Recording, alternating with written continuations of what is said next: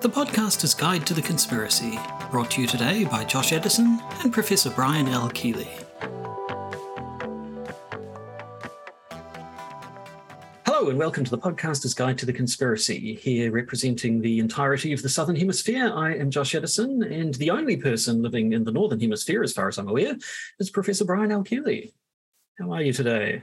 Yeah, that nuclear apocalypse, that did more damage than we were expecting. It's kind of lonely They up here. always do. They always do. It's weird. But luckily, I've got a internet connection to the south, and one of these days I'll have that boat built, and I will make that journey back down to the sweet, beautiful Southern Hemisphere, where like there aren't zombies wandering around eating people. It's quite nice actually. Makes for an interesting change. So we won't let that bother us because we have a paper to review. Another one by good old M. Dentith, probably hunkered down in a bunker somewhere. Who knows, quite frankly. Yep. It's a paper called The Problem of Conspiracism. Now, interestingly, you may or may not be aware that M's name on Twitter is Conspiracism. So I wondered if perhaps this might be some sort of a searing confessional of M saying exactly the problems with their own life. But no, it turns out it's another philosophy paper on conspiracy theories, so that's good for us. Good. So I think I'm just going to play a chime, and then we'll get right into it. Sounds good.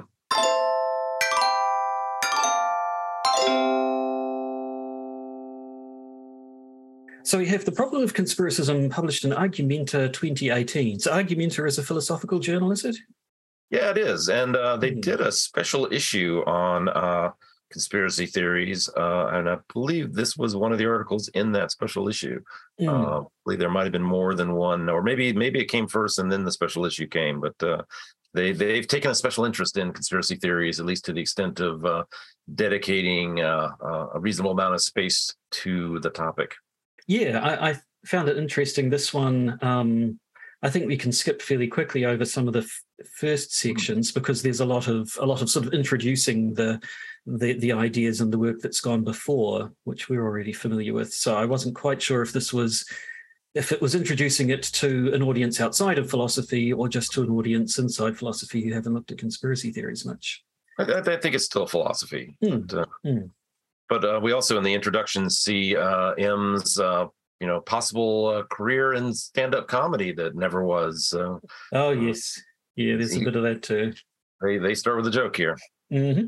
Actually, I'll just quickly go through the abstract as well because it's a nice preview of what's to come. The abstract reads, belief in conspiracy theories is typically considered irrational, and as a consequence of this, conspiracy theorists, those who dare believe some conspiracy theory, have been charged with a variety of epistemic or psychological failings. Yet recent philosophical work has challenged the view that belief in conspiracy theories should be considered as typically irrational. By performing an intragroup analysis of those people we call conspiracy theorists, we find that the problematic traits commonly ascribed to the general group of conspiracy theorists turn out to be merely a set of stereotypical behaviours and thought patterns associated with a purported subset of that group. If we understand that the supposed problem of belief in conspiracy theories is centred on the beliefs of this purported subset, the conspiracists, then we can reconcile the recent philosophical contributions to the wider academic debate on the rationality of belief in conspiracy theories. Yeah, I got all excited when I read this paper the first time because they talk about performing an intra-group analysis of those people. And I thought, maybe Dentith is getting into social sciences bit here. Of statistics, yeah, something like that, and it turned out to be relatively philosophical intra-group analysis, but it was exciting for a moment there. So we get into the introduction, which, as you say, starts with a joke of a kind. It says, when is a conspiracy theorist not a conspiracy theorist? When she's a government minister. Or if that punchline does not work for you, how about when she's a respected member of the press? Or when she's an academic who writes on conspiracy theories?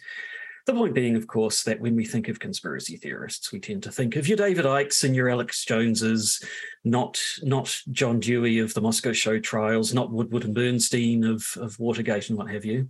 And we think of the Ickes and the Joneses, as Em says, as their particular views are considered at the very least strange and at worst irrational. People often come to the conclusion that conspiracy theories are the kind of thing deeply weird people believe. But obviously, no surprises that Em is going to argue against that and says, Associating conspiracy theories with the noteworthy advocates or proponents of such theories is understandable. Many of these proponents came up, or at the very least popularized, the theories in question. However, it does not follow that our views about people like David Icke or Alex Jones tells us much, if anything, about the merit of their theories. This approach of characterizing belief in conspiracy theories generally because of the faults of certain conspiracy theorists, I argue, gets the matter of analyzing belief in conspiracy theories back to front. To show this, we'll first look at the works of Karl Popper and Richard Hofstadter, which set the stage for this analysis. The work of these elder statesmen will then be contrasted with recent work on the issue in philosophy, which is more sympathetic towards conspiracy theorizing. We'll then compare the current philosophical project examining belief in conspiracy theories with the work coming out from the social sciences, which centers discussion of belief in conspiracy theories in terms of conspiracy theorists suffering from a variety of epistemic or psychological vices, which is often put under the label of conspiracist ideation or conspiracism. My contention is that we cannot use the class of conspiracists as a general reason to be suspicious of conspiracy theory in particular, and that the faults of the conspiracist are, should such theorists even exist, overrated. Yeah, and they will make good on that should such theorists even exist later on in the paper. One of the upshots is going to be trying to come up with a definition of conspiracy or conspiracist or conspiracism that does not either become too broad and everybody is a conspiracist, or too narrow and nobody is a conspiracist. So we're back. It's another one of these papers trying to sort out the definitional issues of what exactly we're talking about here. Yeah. And I think a lot of the earlier papers that we've looked at, there was a little bit of that attitude of, okay, yes, conspiracies occur, which means some conspiracy theorists are real. But when we talk about conspiracy theories, you know what we mean. We mean those ones raising eyebrows. But when you actually come to define exactly what those ones are, as we'll see, you can get into some problems. Yes. But so then the next few sections, as I say, we can skip over fairly quickly because it's a summary of what's come before. Section 2 is called Back to the Beginning, Popper and Hofstadter. So summarizes what Popper said about the conspiracy theory of society. Namely, conspiracy theorists believe that history can be explained as the result of successive and successful conspiracies. Talks about Hofstadter and his paranoid style, but rounds it out by saying, the central worry captured by Popper and Hofstadter, the inner concern which continues to resonate through the literature, as we will see, is that while conspiracies may very well occur, the kind of people who believe in theories about conspiracies, conspiracy theorists, do not form these beliefs in the right way or for the right reasons. That is to say, the problem with conspiracy theories is typically taken to be something to do with the character of the conspiracy theorist. But can we really explain away what, if anything, is wrong with belief in conspiracy theories simply by appealing to the character flaws of conspiracy theorists? Yeah, and I think the role of Hofstadter, Popper plays less of this role here, but I think the role of Hofstadter, this idea of the paranoid style, actually is pretty central to this paper, because there's a sense in which, I think one way of describing what M is doing here is basically saying that a lot of the work that is being done under the guise of studying conspiracy theories really is just regurgitating Hofstadter's original idea that there is this paranoid style that certain individuals are in the grips of, and Hofstadter trots that out in the 1960s as a way of kind of diagnosing, in maybe a non-clinical sense, but the word also has a clinical connotation as well, but diagnosing what's wrong with the body politic, particularly in the United States, for Hofstadter, who is a historian of American politics, and arguing that there's something wrong with American politics, and what that thing is that there's a large group of people out there who are paranoid and have a particular paranoid style of approaching political ideas, and that this is problematic in one way or another. And part of, I believe, big piece of M's story here is this idea that, that idea is exactly what we find in a lot of contemporary work about conspiracy theories, particularly the social scientific work, that they just kind of, they're just right on board with Hofstadter. And so it's kind of a theory of eternal return or something like that, the more things go on, the more things stay the same, because, this Hofstadterian idea is still front and center in a way that, M wants to call attention to, because exactly that's what M wants to dispel, and basically argue that whether or not Hofstadter was right about American history in the 1960s, or in the American historical moment up to that point, that's not the best way to capture what's going on today. The next section 3, is conspiracy theories and conspiracy theorists, and this is just sort of a bit of definition which we're all thoroughly familiar with. M gives the definition of conspiracy theory as any explanation of an event which cites the existence of a conspiracy as a salient cause, and just sort of briefly argues for this broader definition, saying that it allows ordinary users to escape the linguistic trap of saying, I'm not a conspiracy theorist, but... since by this definition, we all turn out to be conspiracy theorists of some stripe, referring back to Charles Pigden's paper from quite some time ago, I think, where he pointed out, if you believe the official account of history, well, then you're a conspiracy theorist because history is full of conspiracies. And if you don't believe the official account of history, well, then you're a conspiracy theorist because there must be some sort of conspiracy to hide the true history of the world. But we've seen that plenty of times before, so I think we can shoot straight on into section 3.1. Although I will note the one thing that I found funny about this section, it's entitled Conspiracy Theories and Conspiracy Theorists, and that was bugging me for a while before I realized, oh wait, there's the Steve Clark paper that I believe we've discussed before, Conspiracy Theories and Conspiracy Theorizing. The title, I don't think it's an intentional pun on Clark, because I don't believe Clark comes up here, but I kept stumbling over that, like, where have I heard that particular phrasing again? And it's like, and maybe it's a pretty obvious phrasing. It's like this, sticking two things together with a conjunction, but kind of a banal title to a section of a paper on conspiracy theories. Yes. But that moves quickly into the next section, which is particularism about conspiracy theories. And so then again, he talks about the Joel Bunting and Jason Taylor paper, where they introduced the term particularists, and just goes over them here, saying that for the particularist, then, there is no principal distinction between a conspiracy theory and the explanation of a historical event which cites a known conspiracy, such as the assassination of Julius Caesar in 44 BCE, since they're all examples of explanatory hypotheses which cite conspiracy theories as salient causes of some event. The worry that the particularist is attuned to is that we tend to express worries about conspiracy theories generally before we begin to even analyze them. That is, the generalist view that conspiracy theories are typically bunk trumps the realization that we should be assessing such theories, as we should any theory, on their evidential merits. He says particularists do not think that belief in all conspiracy theories is quintessentially rational. Rather, they argue that we cannot dismiss belief in conspiracy theories generally just because of the perceived faults of a few conspiracy theories or theorists. And again refers to the literature talking about David Cody, Lee Basham, and Charles Pigden, the problems that they have pointed out in the generalist view, and finishes by saying the problem then is one of perception. It's not obvious that belief in particular conspiracy theories is irrational.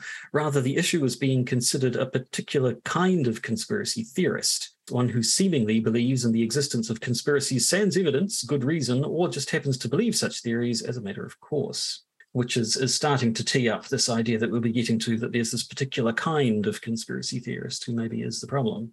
But M's not done. Section 3.2 is now particular problems with generalist positions. So sort of having argued for the particularism, has a quick look at generalist positions. It looks at generalist positions outside of philosophy. So we've seen in the past the Karen Douglas and Michael Wood type stuff. And what do they do? Are they social psychology? Is that their field? Yeah, that would call definitely Karen Douglas as a social psychologist, and probably Sutton. That would be a good descriptor for them as well.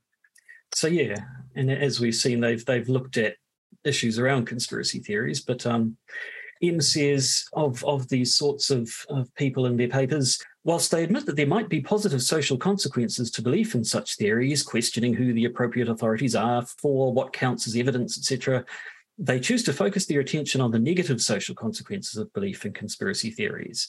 They effectively analyze conspiracy theories through the lens of pathological belief in conspiracy theories, ignoring that this talk about the special character of some conspiracy theorists tells us nothing about the merit of their respective conspiracy theories. All these analyses of belief in conspiracy theories share the same underlying critique that belief in such theories is caused by factors other than arguments and evidence. Yet the arguments are presented as a generalist stratagem. If we can show that some conspiracy theorists believe in conspiracy theories for factors other than arguments and evidence, then that somehow shows that conspiracy theories as a class are suspect as well. These arguments then assume we have grounds to be suspicious of the broad class of conspiracy theories before analysing whether the grounds for such a suspicion is itself warranted, which I think the point that gets made several times through here is that you're putting the cart before the horse, I guess. You're making the judgment before you've actually looked at the evidence before you.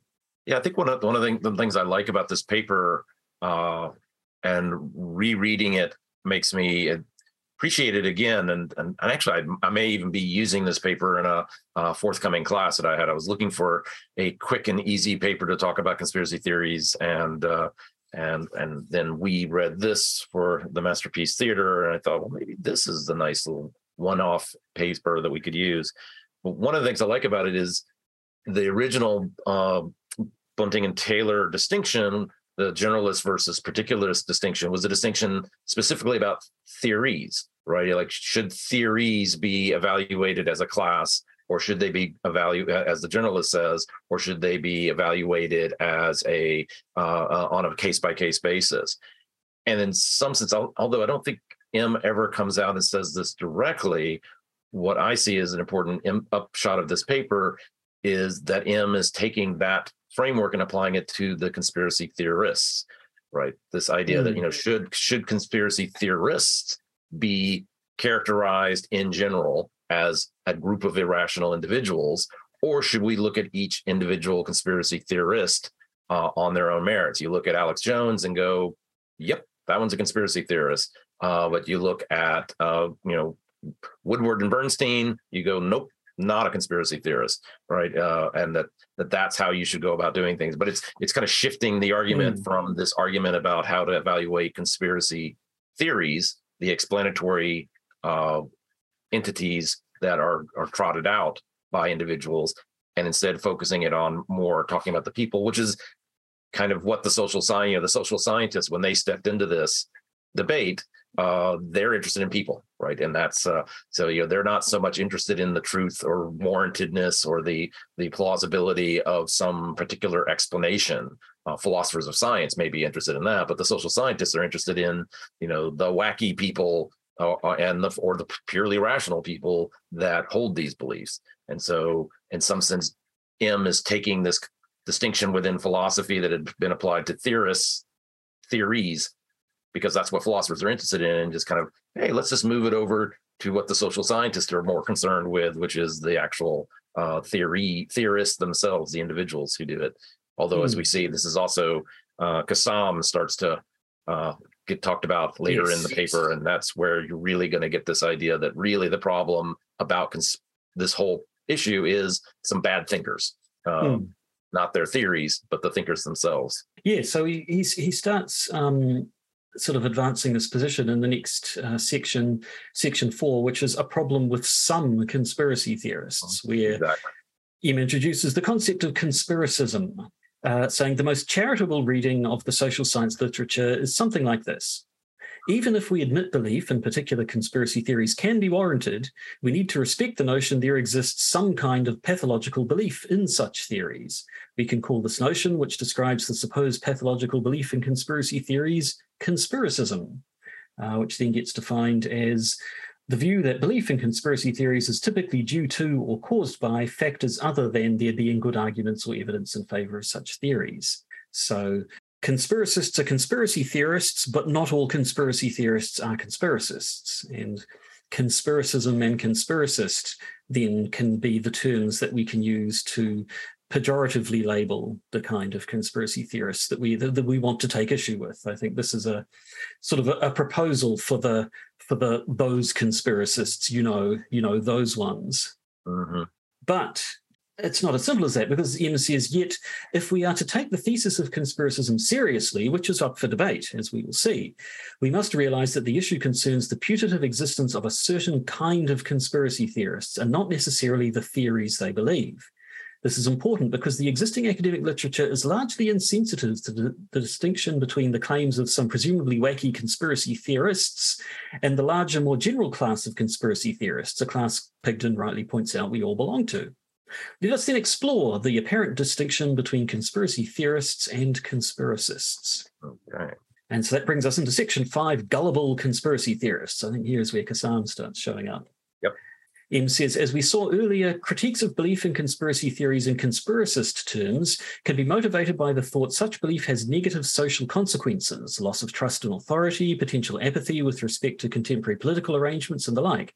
But these consequences may well be rational responses to evidence that the world is more conspired than some would either have us believe or like to think. And talks about how people who who take a dim view of conspiracy theories or conspiracy theorists tend to invoke that good old paranoid style once again, even if they don't necessarily mean to. And so insights Daniel Pipes, Joseph Royman, Michael Barkun, obviously Sunstein and Vermeulen, can't get away without mentioning them, and of course Kassam. And we've looked before at M's objections to Kassam, especially Kassam's Oliver, this theoretical conspiracy theorist who he comes up with, who's believes in conspiracy theories due to an excess of gullibility. But M says Kassam ends up using what is, in essence, a rhetorical move in order to get to a preordained conclusion. By defining Oliver as being a particular kind of problematic conspiracy theorist, the putative conspiracist, Kassam attempts to derive the more general claim that belief in conspiracy theories is predicated by intellectual vice. However, if this is a vice associated with belief in conspiracy theories, it is a vice suffered only by some conspiracy theorists. We are the ones who'd be gullible, indeed very gullible, if we believed conspiracy theorists generally suffer from epistemic vices. Kassam's argument would only stand if he restricted his talk of epistemic vices to the set of problematic conspiracy theorists. However, if Kassam were only to focus on these putative conspiracists, his general argument about the dangers of belief in conspiracy theories would be seen for what it is, an overstatement. Indeed, Kassam's strident insistence about the necessity that the only proper explanation of Oliver's belief in some conspiracy theory about 9/11 is gullibility seems itself to be the product of the intellectual character trait of dogmatism, also an epistemic vice. Yeah, I think it's a pretty good point. I like the way that they put it here. Again, it's very, very concise, the way it's captured. And when you see it this way, you wonder, it's this idea of this rhetorical move. I mean, you can imagine an alternative rhetorical move where somebody says, "Oh, imagine there's this character. Let's call him Shlomi, and then Shlomi is who is Jewish, and then you rattle off a bunch of anti-Semitic tropes about a person who is Jewish. Take whatever your favorite slurs are on Judaism and Jewish people, and you say, oh, this person Shlomi has these characters, and it's clearly, something non-virtuous, something vicious about this character. Okay, cool, you could do that. But then to say, and this shows you that all Jews are, have those characteristics of being like Shlomi. You're like, whoa, wait a minute. All you did was just make up a fake example, loaded up with all sorts of negative characterizations. And you started off by setting him up as a character with a particular identity, either a conspiracy theorist or a Jew, and then try to just extrapolate. It's like, wait, no, that's just a clearly not only a rhetorical move, but a bad rhetorical move. And it only works insofar as the character you just described as looking familiar. And I think the rhetorical move that I think M is really good at bringing out is that if we did it with Jews, it would be obviously anti-Semitic, and everybody would pick up on the, wait a minute, you have a bad attitude about Jewish people, and therefore you think I also have this bad attitude, so you'll be able to slip this past me. And is implying that we also have a bad attitude about conspiracy theorists, right? There's some group, a class of people that we nod our head and go, yeah, there are those people out there that have these kinds of negative characteristics, and therefore we can just, we'll just slur them all with this thought experiment example.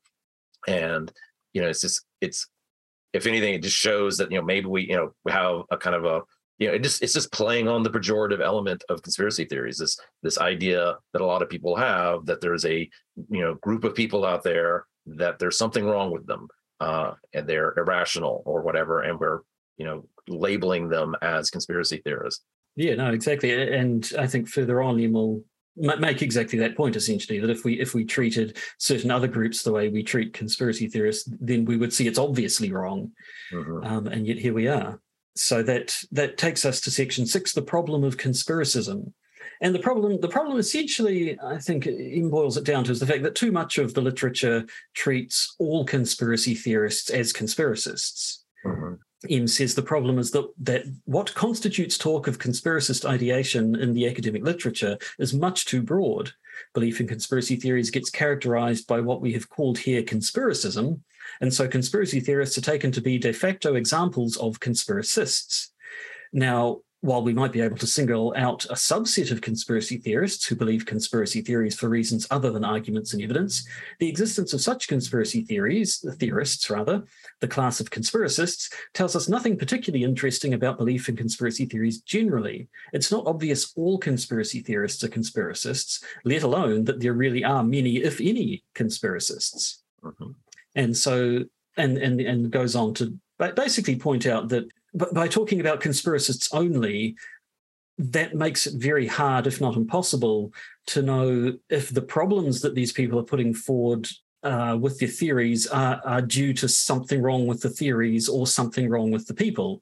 And if it's the theories you're interested in, then that talking about only a particular kind of people who already you have defined as having some sort of defective reasoning or what have or character even, makes it actually much more difficult to evaluate the theories themselves, which is what you're supposedly interested in.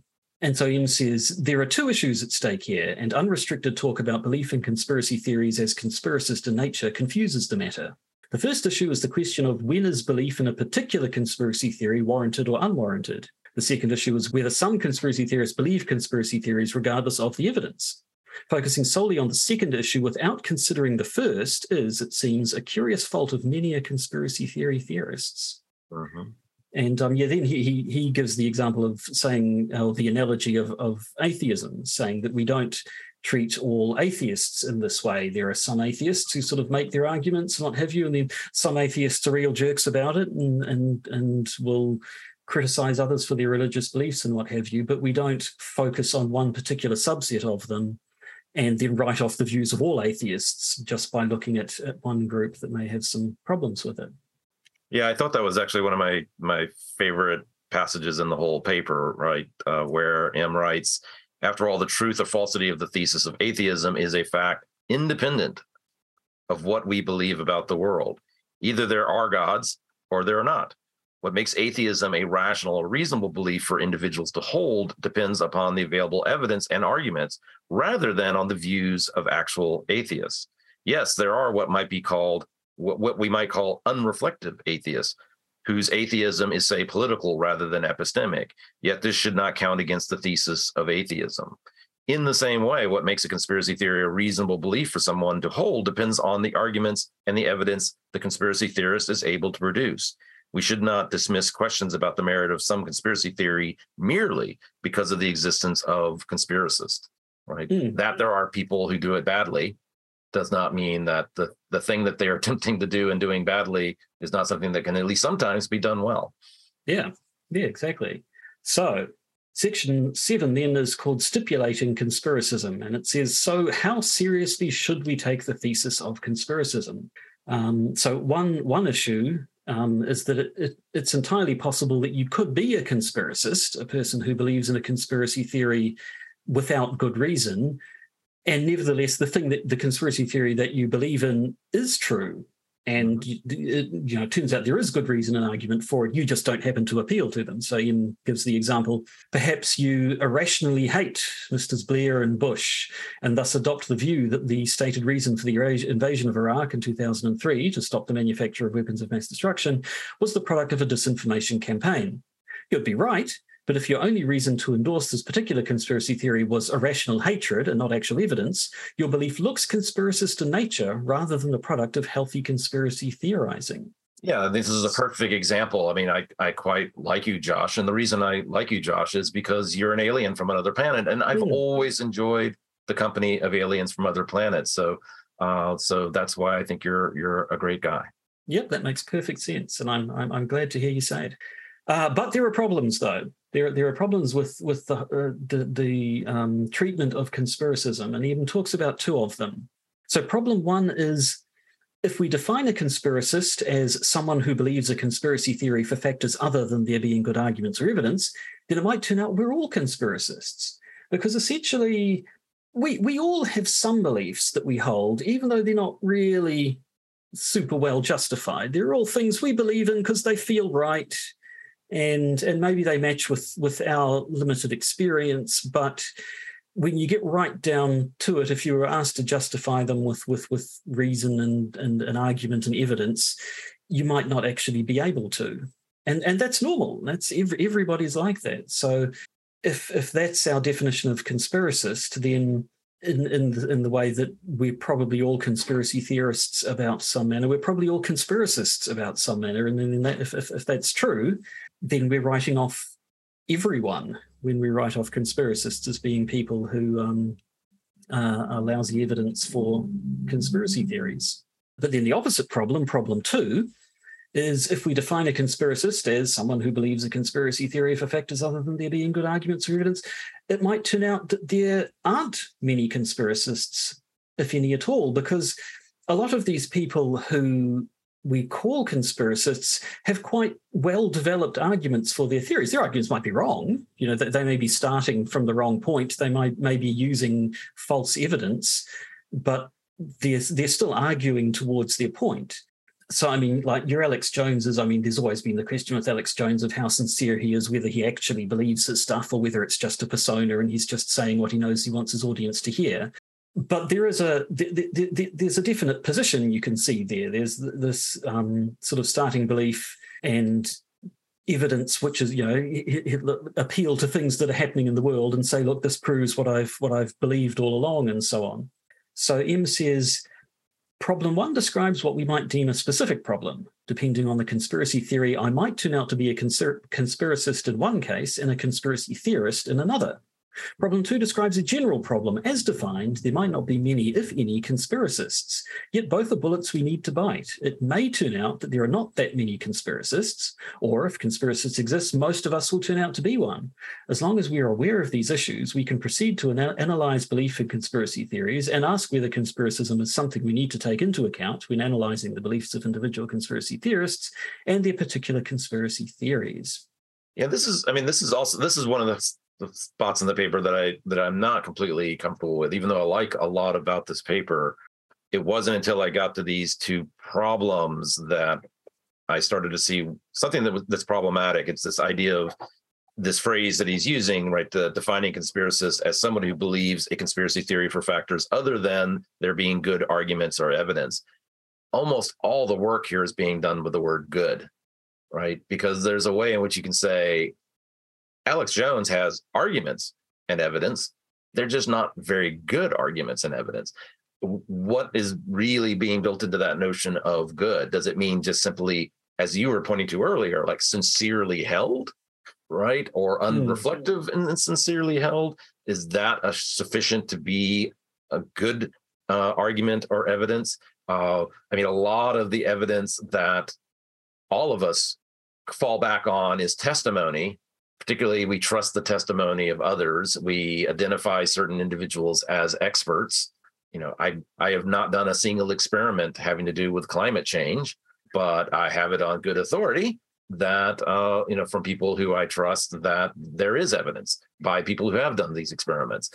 But what exactly is being built? You know, if we all do that, you know, and Alex Jones says, I'm just relying on the testimony of others, we get into an argument about, well, maybe the people I'm trusting are better or more trustworthy than the people that Alex Jones is. You know, it's all the work's being done by this notion of good here, right? Objectively good, in fact good, subjectively good, sincerely held, because a lot of the grist of the debate between people are, I've got evidence, but somebody's going to say, yeah, but that's really crappy evidence, or maybe even it's self-contradictory evidence, or other things, and evidence that if only you would think about it, even you would recognize as bad evidence.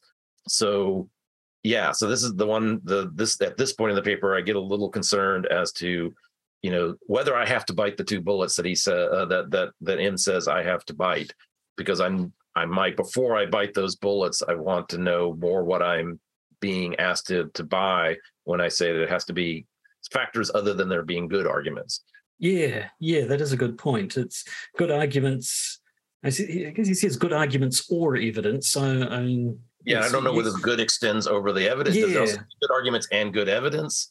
Because yes, you can have a good argument that based on bad evidence, you can have good evidence that you put into a bad argument. But yeah, it sounds like it's possibly there's more of a question of degree, perhaps, and how bad, how much, how flawed an argument and what have you. But yeah, and I think a lot of, and it also pushes, going back to the earlier notions of the use of this term conspiracism and the paranoid style.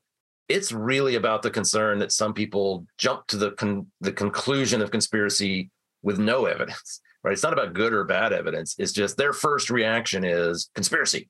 There's got to be a conspiracy, or it's more like the irrational. I just don't like anything that comes out of the mouth of Blair, or anything that comes out of the mouth of Bush, and therefore, not on the basis of no evidence other than that prejudice. It's not even evidence. It's just my prejudice. To me, I would have called that a conspiracist, right? Somebody who doesn't do it, just jumps to the conclusion with really little or no argumentation or evidence presenting, good or bad. And it's not clear to me that, what to do with somebody like Jones or Ike, who arguably are at least doing something. And it's not that they're not immediately jumping to, well, maybe they are, and then they're backfilling. We have to look at the process that's involved here. Does Ike jump to the conclusion that somebody's a shape-shifting alien and then go looking for lots of evidence to back it up, and then ultimately comes around and presents a theory talking about getting things front to back, right? Starts with the conclusion that they jump to irrationally and then backfills to get an argument to it, or develops a theory to comes to that. Then maybe that is conspiracism if the evidence is after the fact or post hoc or something like that. So again, it just seems like there's got to be a little bit more that we've got to say here to kind of figure out a sense of the term conspiracism that's going to do the work that M wants it to do. Yeah, but even allowing for all that, M does say, if we're going to treat the thesis of conspiracism seriously and investigate it, we need to keep in mind that conspiracists are simply one kind of conspiracy theorist. The putative existence of such conspiracists does not tell us that belief in conspiracy theories generally is problematic. The question should be, when, if ever, is a conspiracy theorist a conspiracist, rather than presupposing that conspiracy theorists suffer from conspiracist ideation. Yeah, so maybe M just takes all my points online and says, okay, fair enough. Let me get rid of that word good, or let me come up with a different way of defining conspiracist that would make Brian happy. Still, whatever that ends up being, that's still only going to be some of the people who are spouting conspiracy theories. It still leaves us with these two classes of people, and we still have to judge them on a case by case basis. And so we at least have to be open to the possibility that no matter how we define it, we're going to end up with either too few or too many, depending on exactly how we apply it. So I give him that point. That brings us all to the conclusion, which reads, conspiracy theorists, like most people, typically form their beliefs on the basis of the arguments and evidence available to them. Whilst there are some cases of seemingly irrational or even pathological belief in conspiracy theories, the existing academic literature is often insensitive to the distinction between claims about the problems of certain conspiracy theorists and the claims about the rationality of belief in conspiracy theories generally. This has resulted in the masking of a sly shift of the burden of proof from conspiracy theory theorists onto the pejoratively labelled conspiracy theorists, rather than requiring conspiracy theory theorists to support their assertion that belief in conspiracy theories is, in fact, suspicious. Talk of conspiracism effectively requires conspiracy theorists to say, but I'm not a conspiracy theorist, in order to avoid being charged with acting irrationally or suffering from some psychological defect. We can avoid this unfortunate situation if we recognise that the problem, if it indeed is a problem, is merely found in a subset of conspiracy theorists, the so-called conspiracists. We'd then be able to accommodate the conspiracist-style literature of much of the social sciences without automatically buying into a pejorative gloss on belief in conspiracy theories generally. My argument then provides additional support for particularism with respect to conspiracy theories by diagnosing what's really happening with much work in the social sciences, which mistakes conspiracism, a thesis about some conspiracy theorists, for belief in conspiracy theories generally. We can show why particularism about conspiracy theories is preferable. So if someone alleges a conspiracy has occurred, we should examine the evidence for that conspiracy theory. Conspiracy theories are not the problem. Conspiracism might be, especially if we end up construing belief in conspiracy theories solely in terms of the conspiracists. And there you have it. So, I mean, we have seen papers in the past. Who was it? I think it was one of Steve Clark's earliest one, was looking at the conspiracy theorists rather than the conspiracy theories. But I think this one is does a good treatment of the issue, basically, and separating the people from the theories that they hold, and also advocating for the particularist position. Yeah, like I said, overall, I like the paper, and I do think that it does some interesting work, and also, the answer to your earlier question, Argumenta. It has a subtitle. It's a journal of analytic philosophy. Right. So it is definitely a philosophical journal. And a journey, in a sense. Mm-hmm. Yeah, so I can see why you might want to have this as an example in a course. I think that the first half of it, where you're summing up everything that's gone before, I think makes a good introduction to the issues in general, and then teases out an interesting aspect of it and brings it to a nice conclusion. So yeah, I quite enjoyed reading through that one as well. Actually, I didn't know this. It turns out that Argumenta is actually the journal of the Italian Society for Analytic Philosophy. Interesting. I did not realize that it was actually an Italian journal originally. Or is. Well. Yeah, we've learned something new. It's always nice. Right. Well, I think that brings us to the end of this episode then. Do you have any final thoughts? Nope. Like I said, I enjoyed reading this paper today, and definitely seems like another worthy entry in the annals of our masterpiece theater discussion. Indeed. Yes, it does. So thank you for listening, one and all. Getting to the end of another episode for us. We'll be back with who knows what next week. Quite frankly, I have no idea. But until then, I think the only responsible thing to do would be for me to say goodbye. And I'll say toodly pip.